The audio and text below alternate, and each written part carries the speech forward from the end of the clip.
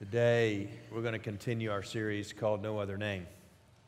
And we're talking about the name of Jesus, of course, the name that is above every name, and at whose name every knee will bow and every single tongue will confess. And the key verse that we're looking at in this passage is a verse that we stumbled upon months ago in our series through the book of Acts, in Acts chapter 4 and verse 20. And this is what Luke tells us in that passage. He says that there is salvation in no one else, that God Almighty, God in heaven, God who sits on the throne of all thrones, has declared that there is no other name under heaven whereby we may be saved. We can't be saved by the name of anyone else. It's the name of Jesus Christ exclusively. And all throughout Scripture, from the very beginning, all the way, quite honestly, to the very end, names are very, very, very important, especially the meaning of those names. And when you look at what a name means in Scripture, it sheds a whole new light as to what it is God's trying to communicate to us as His children. Names tell story, and names tell character, and names play out all throughout the Bible. They're a big deal in Scripture. Take the very first name ever given in the Bible, the name Adam, right? Adam means from the earth. That's what the name means. It means from the earth. And so God gave Adam the name because He took the dust of the ground and He breathed into his nostrils life, and he became a living soul. And then you go through Genesis, and there are some chapters in the Bible which, you know, we're tempted to skip over all the time, that just filled with names, right? It's just one name after another, one name after another, and we can't pronounce most of them, and we don't know what they mean. And it says this guy begat this guy, begat this guy, begat this guy. And if you don't know what begat means, it means they begat it on, right? And had a baby. That's what that means. And that's the way the story plays out. And one of those names in the begats is the name Methuselah. Anybody heard the name Methuselah before? Let me just see if you ever heard that name before. Anybody know what that name means? Here's what the name means. Listen, I want you to write this down because it's an incredible picture of the grace of God. Methuselah means his death shall bring it. His death shall bring it. That is crazy creepy. Isn't it? The kid's name, meet his death shall bring it. Right? That's what his name means. But do you know what happened at the same moment that Methuselah died? The flood. The flood. His death shall bring it, and then the flood came, which sheds a whole lot of light on why he's the oldest person to ever live. It was the grace of God that let him live, I think, 969 years, because he knew that his death shall bring it, and the grace of God is ever long. And that's why we call it amazing grace. And you think of the guys in the Bible whose names were changed, right? There were several. Abram, which means the great father, was changed to Abraham, which means the father of many. And that's what God decided to do through Abram when He called him Abraham. Remember, Simon, his name was changed to Peter. Peter means the rock, which Jesus in that conversation with Peter said, upon this rock. Now don't misinterpret that. It's not Peter, as some would say. It's upon the rock of Peter's confession of you are the Christ, you're the Son of the living God. Upon that rock of that confession, I will build my church. And Jesus was building His church. He is building His church, and He will forever be building His church. There's one guy in the Old Testament who happened to be the grandson of Abraham. His name was Jacob. You know what the name Jacob means? It means liar. What a horrible name, an awful name to have. That, hello, I'd like to meet you. My name is liar, right? I'm not telling the truth. My name is Jacob. And yet God changed his name to Israel, which means that God will provide or God will save, right? And there's a story in the Bible about a man's name, and it's a great, great, great story. It's the story of Hannah and Samuel.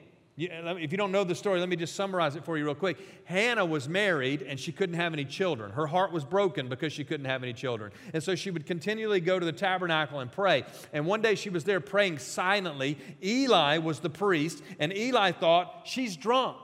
because she's not making any noise while she's praying. And so he went over to her and said, hey, you can't be drunk in the tabernacle. You need to get out of here. To which Hannah turned and looked at him and said to the priest Eli, I'm not drunk. I'm sad. And I'm praying to God. And the priest probably felt like a jerk, right, for calling her drunk. And so he said, hey, go home and God's going to answer your prayer. And sure enough, a year later, right, she comes back. She got a baby boy in her hands. And in the tabernacle, she's bringing this baby boy, and the little boy is named Samuel. Do you know what Samuel means? Samuel means God hears, which is an incredible name for that baby. God hears. And so many of you are here today on one of our campuses, and you needed to hear that today. And maybe that's what you're here for today, is to hear the truth. God hears.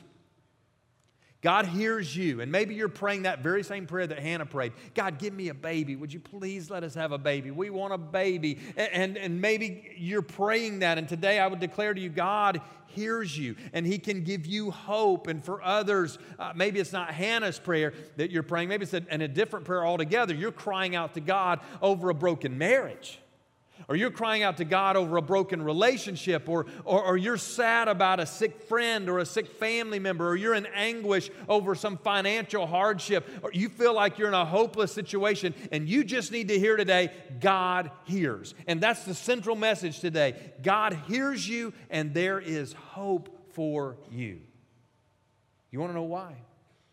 Because there is no other name higher than the name of Jesus Christ. Psalm 20, we looked at that last week. It says some trust in horses and some trust in chariots, but we trust in the name of the Lord our God. Not just in God, but in the name of the Lord our God. Some translations say some trust in horses and some trust in chariots, or some trust in human intervention and some trust in human power, but not us. We trust in the name of the Lord our God. That is the name, by the way, which every knee will bow to and which every tongue will confess, according to Philippians chapter 2 and verse 10, that at the name of Jesus, every knee will bow. Now, if you got your Bible, I want you to flip over to the very last book of the Bible. This is the easiest one to find in all of Scripture, the book of Revelation. And so turn all the way to the right, all the way to the book of Revelation. And for those of you who are getting your hopes up, I'm not talking about the Pope. I'm not talking about a blood moon, okay? We're going to look at this story. And as we look at this story, we're going to dig into this book today. And I'm not going to explain the end times point by point, right? We talked about that last night at a wedding. We were sitting at a table and somebody said, hey, you ever going to preach on end times? And I said, the sermon would be, no man knows the day or the hour. Be ready.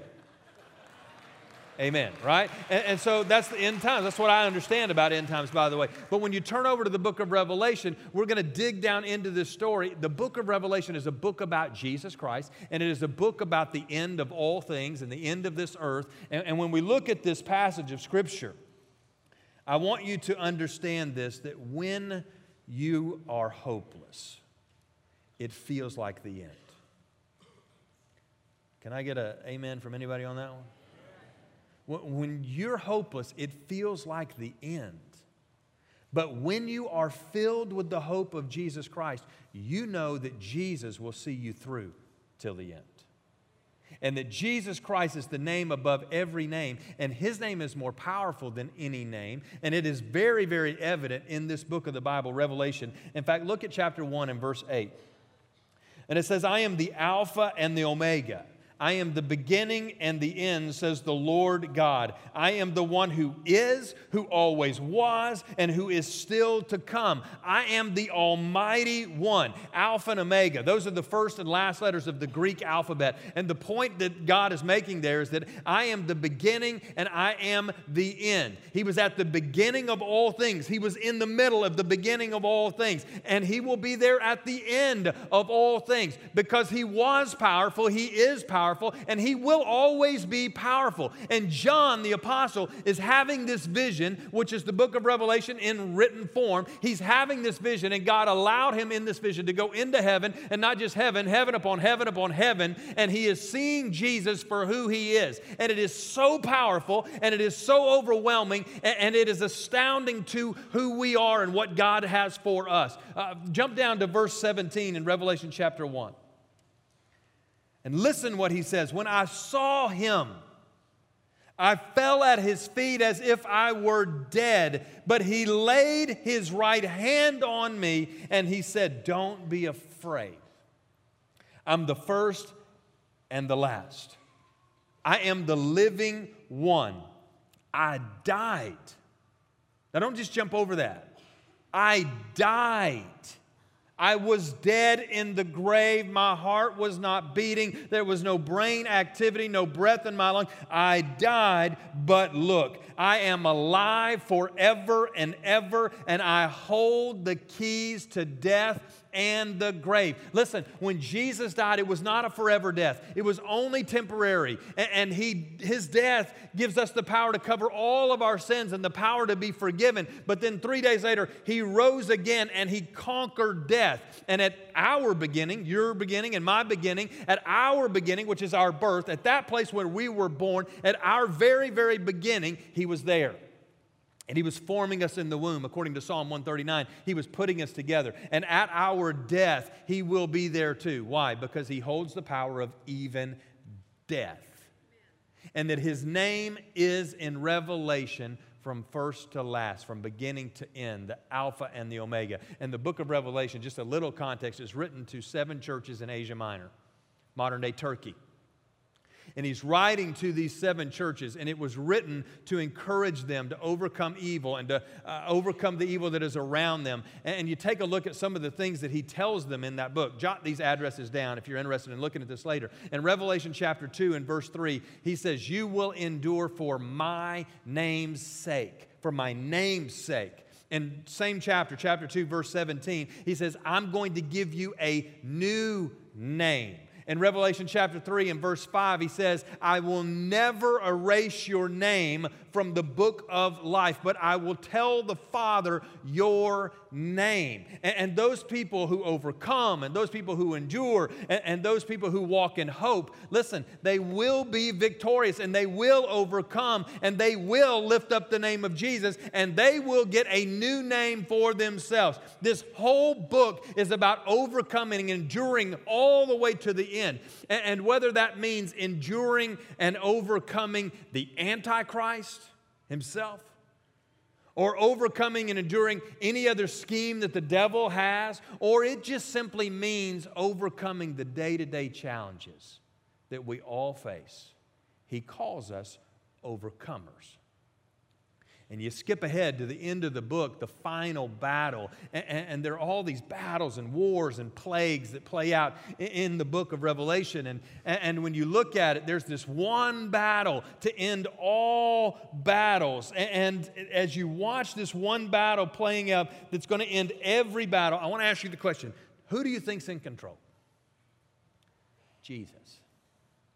Look at chapter 19, verse 11. "Then I saw heaven opened, and a white horse was standing there. Its rider was named Faithful and True, for he judges fairly and wages a righteous war." Listen, the rider of that white horse, that's Jesus.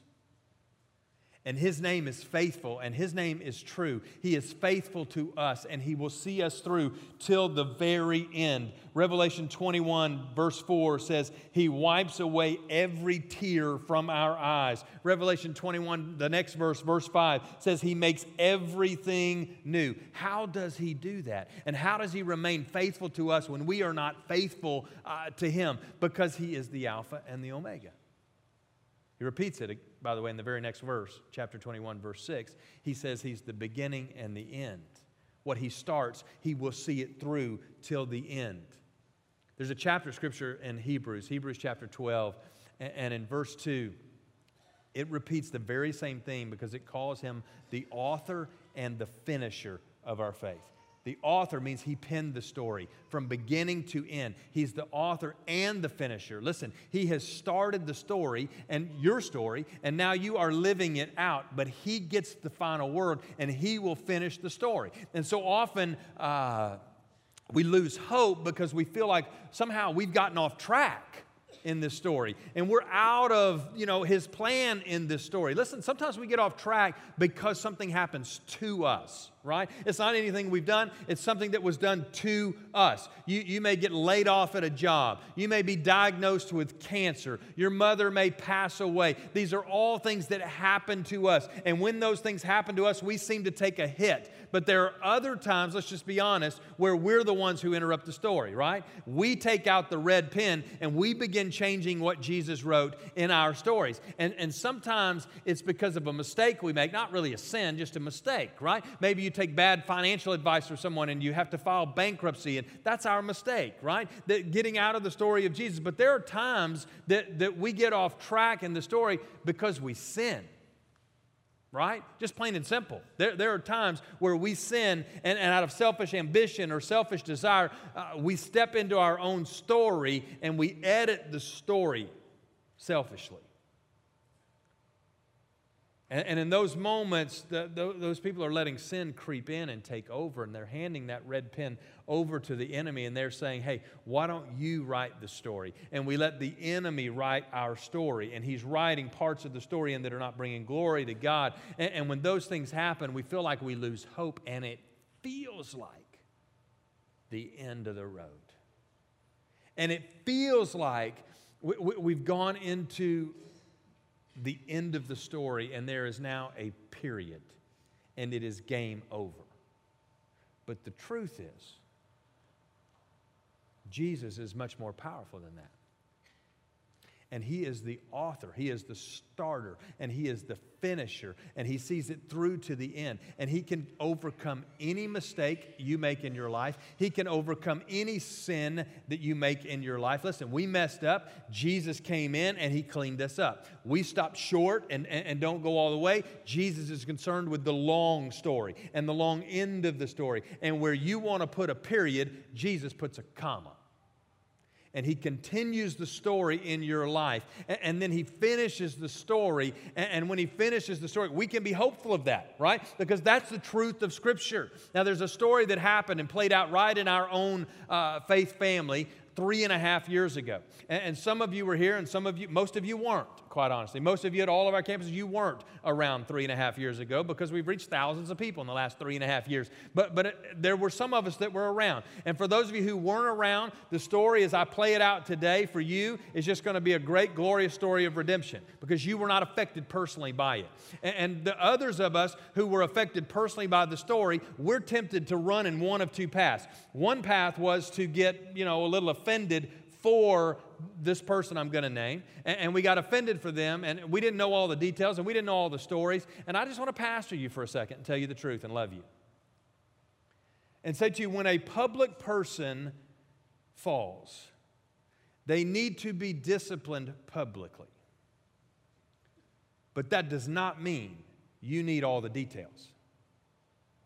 And I just want to love you and say to you, this crazed culture that you and I are walking in today, this reality TV culture, causes us to want to know those details and to know those secrets. And your flesh is crying out for those things. It's not good for your spirit. Hear me when I tell you that, and love you. And there are times that I can share things with you as a congregation. There are times I can't. And there are many, many times, quite honestly, I take hits for not sharing things with you because it's not good for you. And it's not good for your spirit. And there's another temptation, is for us to be angry and to hang on to our own flesh that wants to say, that person sinned, that person let me down, that person owes me for the rest of their lives. And either way, whatever the temptation may be, my encouragement to you today is to slide back in and let's just put the focus on Jesus and lift Jesus up. And the name I'm referring to is Jason Lee. Jason Lee was on our staff. He was a big part of our staff. And the long and short of the story is that he did not remain faithful to his family. And he did not remain faithful to his wife. And it got ugly. And it became public. And I had to let him go. And many of you remember that story playing out. And many of you were here. Some of you were here for that story. And for most of you, the story ended at that point. Right? And it felt hopeless for you. That's the end of the story, and there was a period, and game over, story over. Jason is gone, shut the book, we're done with that. But I want you to know today that where man tried to write a period, God decided to call that a comma. And what your church did is sent Jason to counseling in Houston, Texas, and paid for it. And what your church did is sent Jason for months and months into rehab and counseling in Atlanta, Georgia, and paid for it. And what your church did is paid off their bills and took care of their family and took care of Kelly while Jason was gone in counseling and got Kelly a counselor. And your church stepped in and looked like Jesus in that whole story. And after that, listen, Jason has done some great things and has gone on in ministry today, in fact. And in fact, Jason's here today, and I want you in a gracious way, would you just applaud and thank Jason and Kelly for coming today.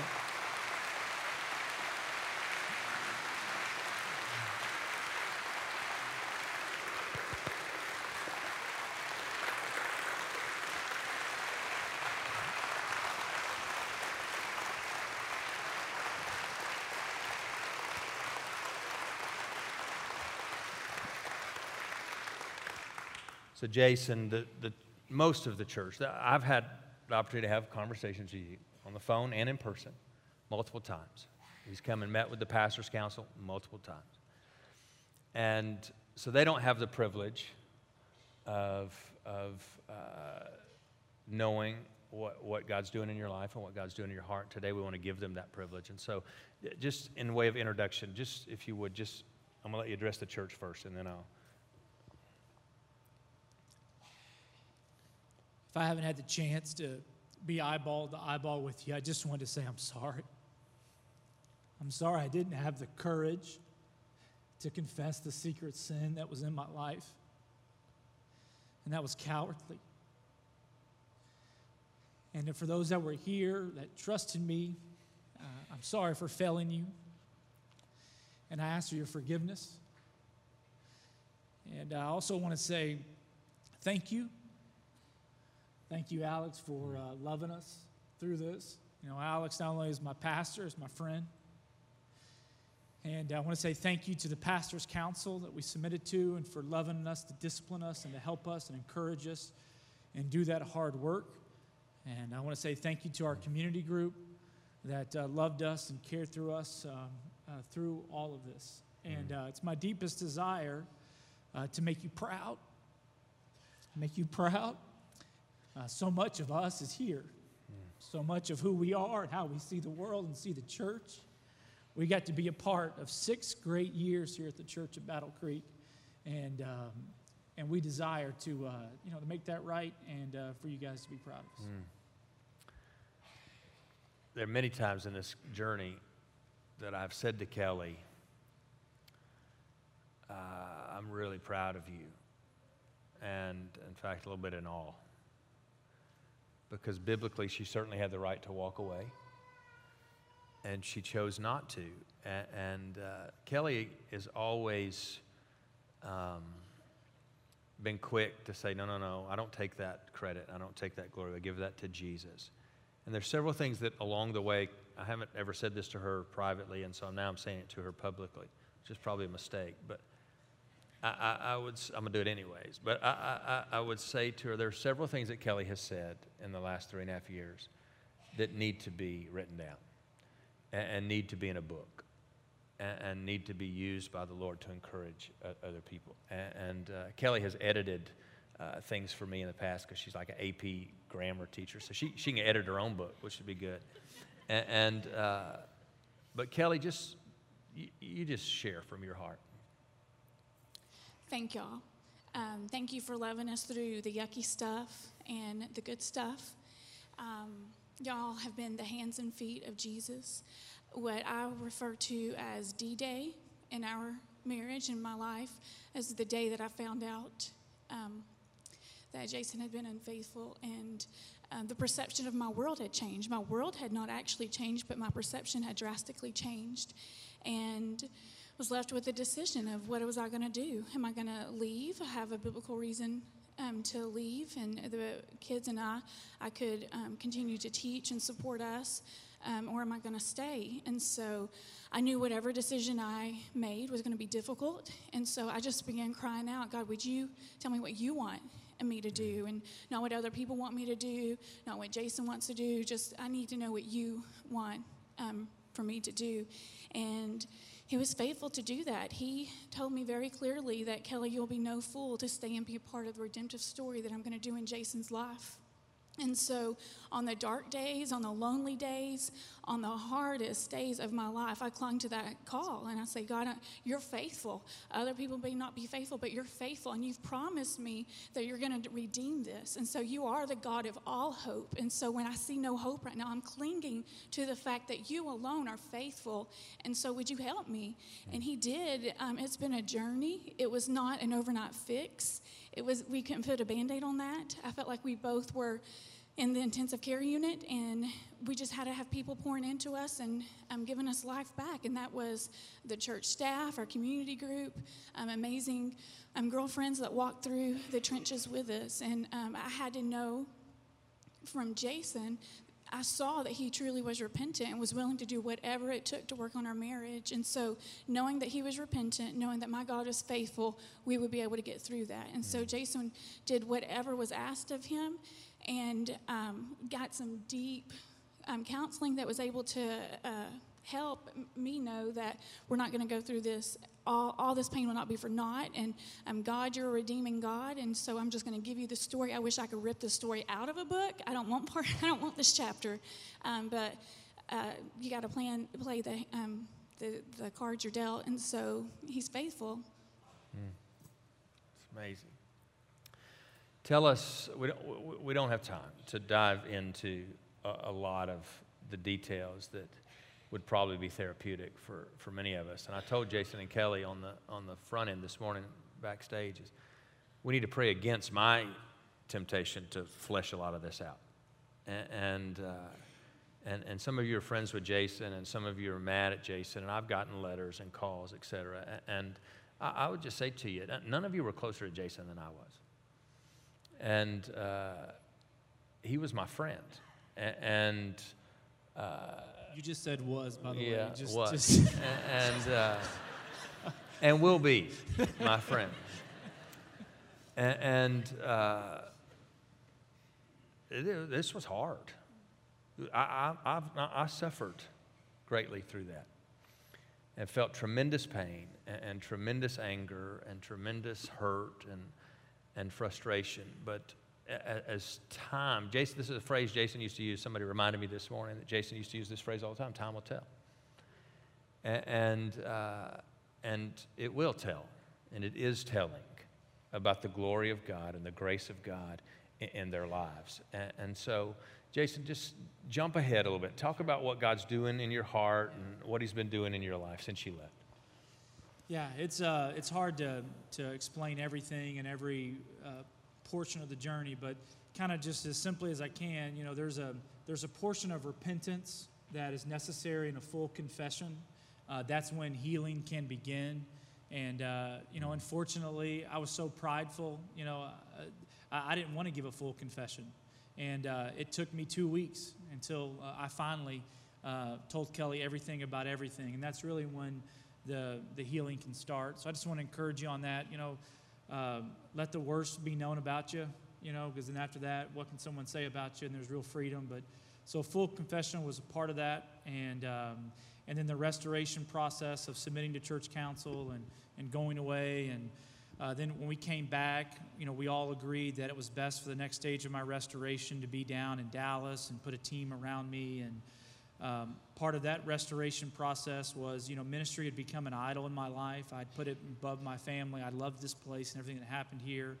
And, I went to work for a honey company. And, when you're reconnecting with God and your wife and everything, it's a process. And I remember working at a honey company and having a hairnet on and giving out samples of honey. And a family came up that I used to minister to and knew. And I remember feeling the shame and the guilt, and the enemy I wanted to just shrink away. And I remember God just speaking so clearly to me, saying, Jason, no, you serve them honey like you're serving it to me. You do it for the glory of God. And I needed a lot of those days of doing those sorts of things. And then, with Kelly, you have to, and it's so hard, you have to let her go. And say, Lord, I can't love her and I can't lead her right now. And I'm going to trust you. And I didn't think I could be loved like that. It's the truth. I mean, the sin that was in my life, I didn't want anyone to know. And there was a stage during this process where I was staring at the ceiling. We were in the same room, and we're still in the trauma room, and it wasn't an act of condoning. It wasn't an act of saying it's all good. But Kelly reached over her hand, and she touched my hand just for 2 or 3 seconds, and it gave me hope. You know, there's 3 words that Kelly tells me that makes me feel so proud and feel like I can do anything. And she does say, I love you, but it's not I love you. She says, come what may. And part of this journey, when we got to walk hand in hand, free. And she looked at me and said, Jason, come what may. And I just didn't think I could be loved like that, to be honest with you. So part of this process of going around the restoration team, there's so many steps and stages, but I'm blown away by God's grace. And if I could just for 1 minute, Pastor, I just want to talk to myself 4 years ago that might be sitting out there. And I just want you to know it's possible. It is possible. You know, in my mind, I thought, God, I'll never be the lead pastor you want me to be. I'll never be the pastor you want me to be, and I'm okay with that. Just punish me. I want to protect the church, protect my family, protect Kelly, and I'll just keep this to my grave. That's where I was at. And I thought there was no way out. And I can't believe the work that God's done. I'm totally blown away by it. I just want to tell you, don't listen to the lies of the enemy. He's going to tell you your life is over. And trust me, I thought mine was. But God, he did a work only he can do. And so I just want to encourage you, bring it to light. Let the church deal with it. Let God deal with it. Full confession. Intimacy is being fully known without the fear of rejection. And God's a good Father. So good. It's his kindness that's leading us through repentance. And he knows you've got a comeback story. And he knows the plans he has for you. And the enemy keeps us gripped in fear. Man, if someone knew that about me, they wouldn't love me. And I want to say, give God a chance. Matthew 10:28 says this. Jesus said, he was talking to his disciples. He says, fear not. They may be able to kill your body, but they can't kill the soul. And I felt like that. Like, Lord, my life may be over, but if I'm good with you, I'm okay. And so I just want to encourage you, wherever you're at, to have the freedom to be able to bring things to light so God can deal with it and work with it. And there is hope, and he can work through it. The kids here. The kids are here. I want us to pray over them together and give God glory for what he's doing and has done in their lives, and the evident, amazing grace that is available. Did somebody go get? Yeah. Jaden and Jewel, I want to pray over them too. And they were little bitty things when they were here. And Jaden is growing up. That's the first time I've seen Jaden in a little while. I'm so sad to say you look like your daddy. and I'm so grateful to say, Jewel, you look just like your mama. Great kids. Jaden has great memories in our children's area and great friends in our church. And so I want, church, if you would, just join me as we pray over this sweet family. Father, today we thank you that in difficult days you did not let go. And dark nights you were present. And Father, we thank you that all through the Bible, you're all about restoration, and you are faithful and you are true. And I just thank you that not only has their marriage walked through, but Father, it is thriving, and you are blessing it greatly. And Father, for the days ahead, we didn't get a chance to talk about what's next for them as they go plant a church in Houston, Texas, in Jason's hometown. Father, we pray for that church. We pray it'd be a grace place. And we pray, Father, that it would be a place where the gospel would go forth and Jesus would be lifted up, and men and women and boys and girls would have multiple opportunities to hear and respond to the good news. And Father, we pray over this sweet family that you would just launch them into the next phase and chapter of their life. I thank you for these sweet babies and that are not babies anymore. And I pray, Father, your protection and grace on them. Father, as I track on Facebook, multiple times I've read where Jaden has said he wants to be a preacher and that he wants to be a proclaimer of the gospel. I just pray, Father, that's amazing grace. And that's the glory of God. And Father, we just pray that you would bless, favor, strengthen, and continue to restore this family and these children of yours. And we thank you that you have done that. That's always your testimony, God. And we give you glory and honor for it. In Jesus' name we pray. Amen. Amen.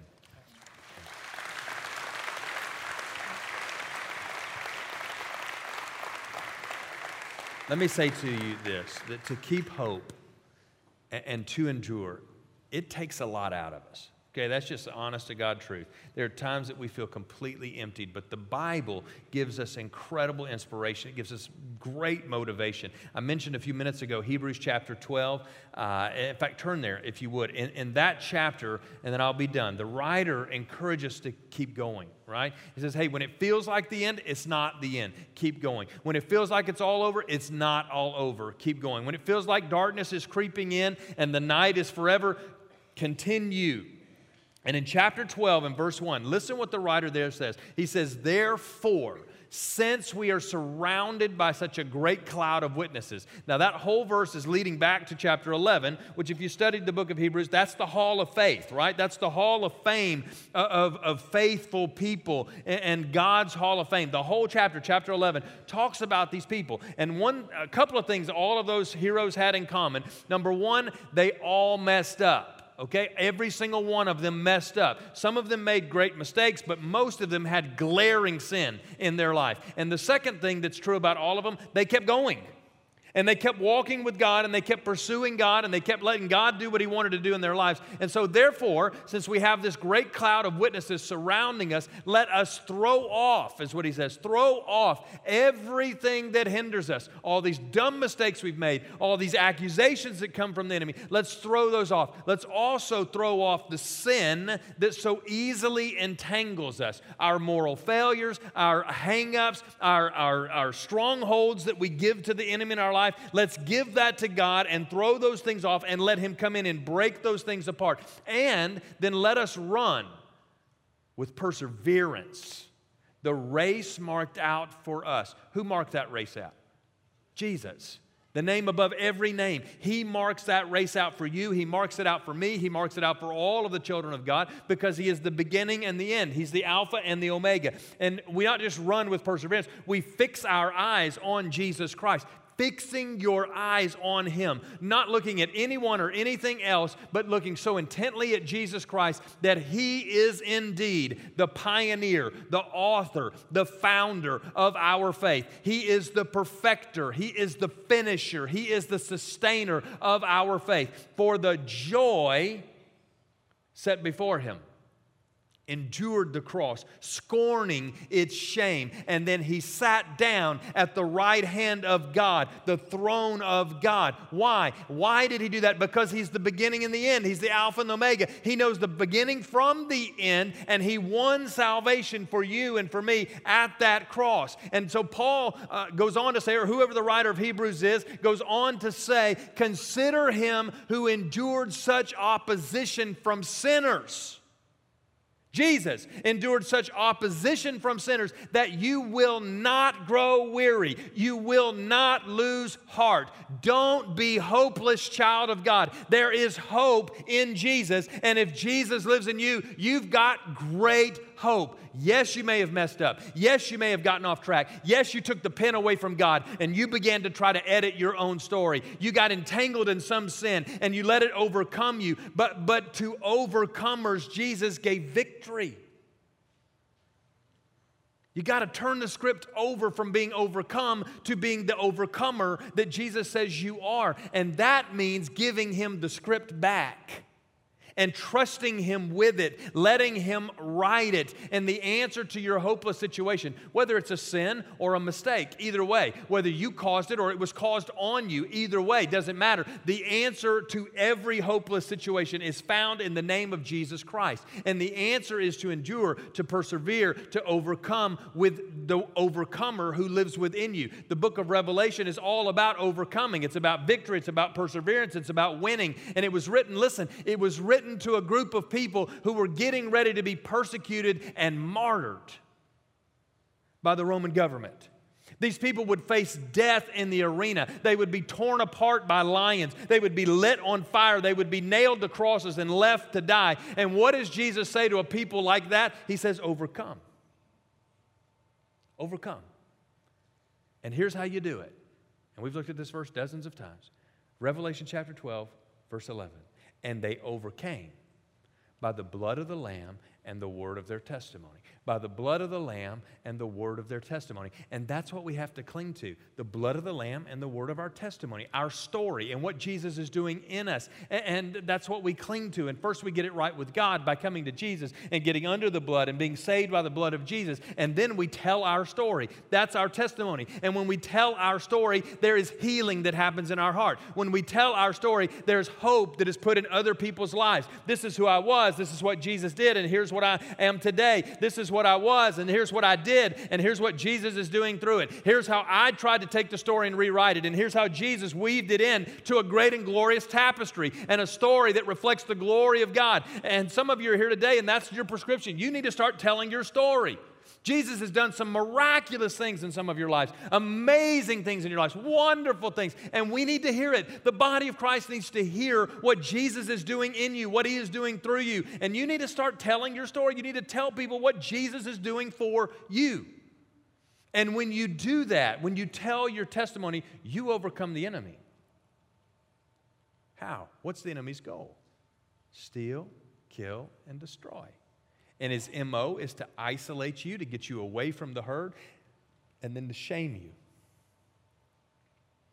and to guilt you. And some of you here on some of our campuses today, you feel hopeless. And you feel like you've hit a dead end. And you feel like your book has been slammed closed. That we made this mistake. We made this huge mistake. And the story is over. And I'm just saying to you today, God's not done with your story. He is not done. There is so much hope for you. And God wants to keep writing your story. And it's a story of hope. That's the theme. He wants to bring it back into a place and back into a story of hope. And when we share our testimony, we fill other people with hope who feel hopeless. And they hear what Jesus did for us. And they say, maybe Jesus wants to do that for me. And maybe Jesus can do that for me. And maybe Jesus is strong enough for me. And that's why the writer of Hebrews spilled that ink to write that hall of faith, so that you and I would read it and look at it and go, look, God did this for these people. He can do it for me too. And He can do it for you too. And many of you are here today, you were filled with courage and you were filled with hope because of Jason's testimony and of what Jason shared. And I had several couples come in the guest reception in between the services and say, this was for me. It was for me only. And, you know, right behind him was another person who said, this was for me only. And then another person was behind, this was for me only. And it wasn't for any of them only, but it was for them only because He's the author who can write every story at the same time. And the finisher of our faith. And so you got to tell your testimony. You got to let others know about your past, to take that permission and for the enemy to hang out there in your life away from Him. How has God changed you? How has He erased your past? How has He given you a bright future? And some of you, I just want to love you and pastor you for a second and say to you, some of you, you don't have a past. You have a present.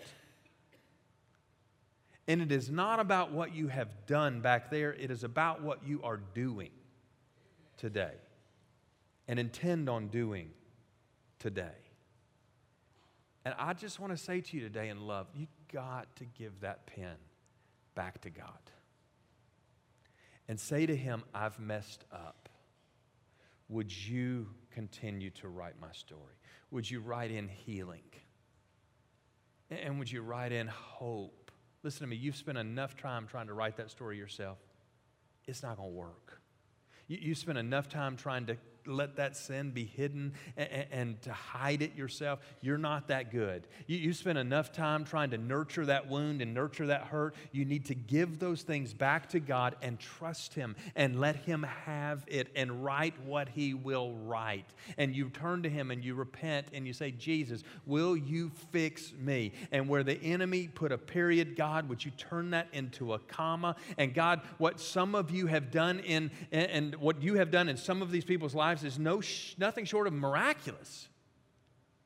And He's more than capable of doing that in every one of our lives, in all of His children's lives. And some of you are here today and you don't even have a testimony yet. You need to get one.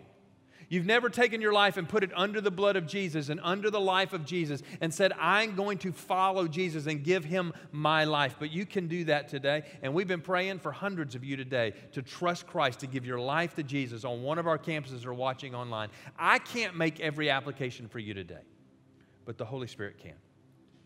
And He can go heart to heart to heart to heart to heart in every chair, in every room, at Battle Creek, in the chapel, at Midtown, at downtown, in DePage, in Cairo, and then people watching online all over the world. And He can touch every single life all at the same time and not be tired when He gets done with it. And that's exactly what He wants to do. Would you pray with me? Every environment, would you just bow your head and just close your eyes? And somehow in a room full of people, would you just get all alone?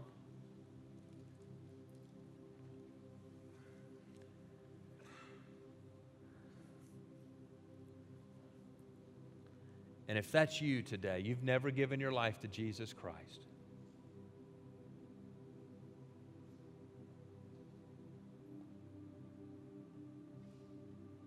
Today can be the day of salvation for you. It's not too late. And please don't wait. Right where you're seated, I want to lead you in a prayer helping you do just that, to confess the Lord Jesus and to believe in your heart. Confess with your mouth and believe in your heart. I'm going to ask you to pray it out loud. As encouragement to you, there will be those around you praying out loud as well. You want to trust Jesus today, right where you are, doesn't matter what campus. Say, Dear God, I know I'm a sinner. But today I ask for forgiveness for all my sin. Jesus, come into my life to be my Lord. You call the shots in my life. Come in as my Savior, my forgiver, in the best way that I know how. I receive you, and I receive salvation. Thank you for saving me, Jesus. And now for the rest of you who already know Jesus, already have a testimony, would you just pray your own prayer? Right where you're seated, would you just pray your own prayer? Would you just surrender that pen back over to the Lord? Let Him write the story.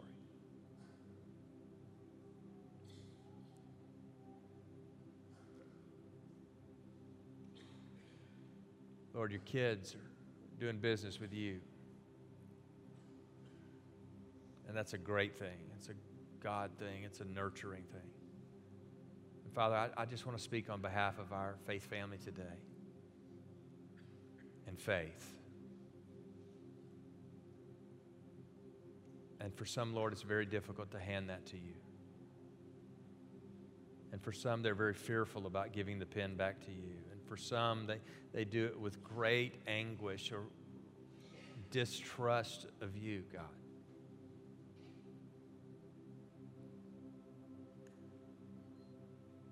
But I pray they give it. I pray they would give it. Because you're a good, good God. That's who you are. That's who you are. And even when we can't see your hand, you're good. And we can trust you. In the midst of trial, in the midst of pain, you don't leave us. And you want to walk with us. Father, may all your kids give it to you today. and find great freedom and peace that surpasses all understanding. Would you meet them where they are? Would you bless them incredibly? And would you love them and grow them as your children? In Jesus' name we pray, and together we all say, amen and amen. Would you thank the Lord today? Story of grace.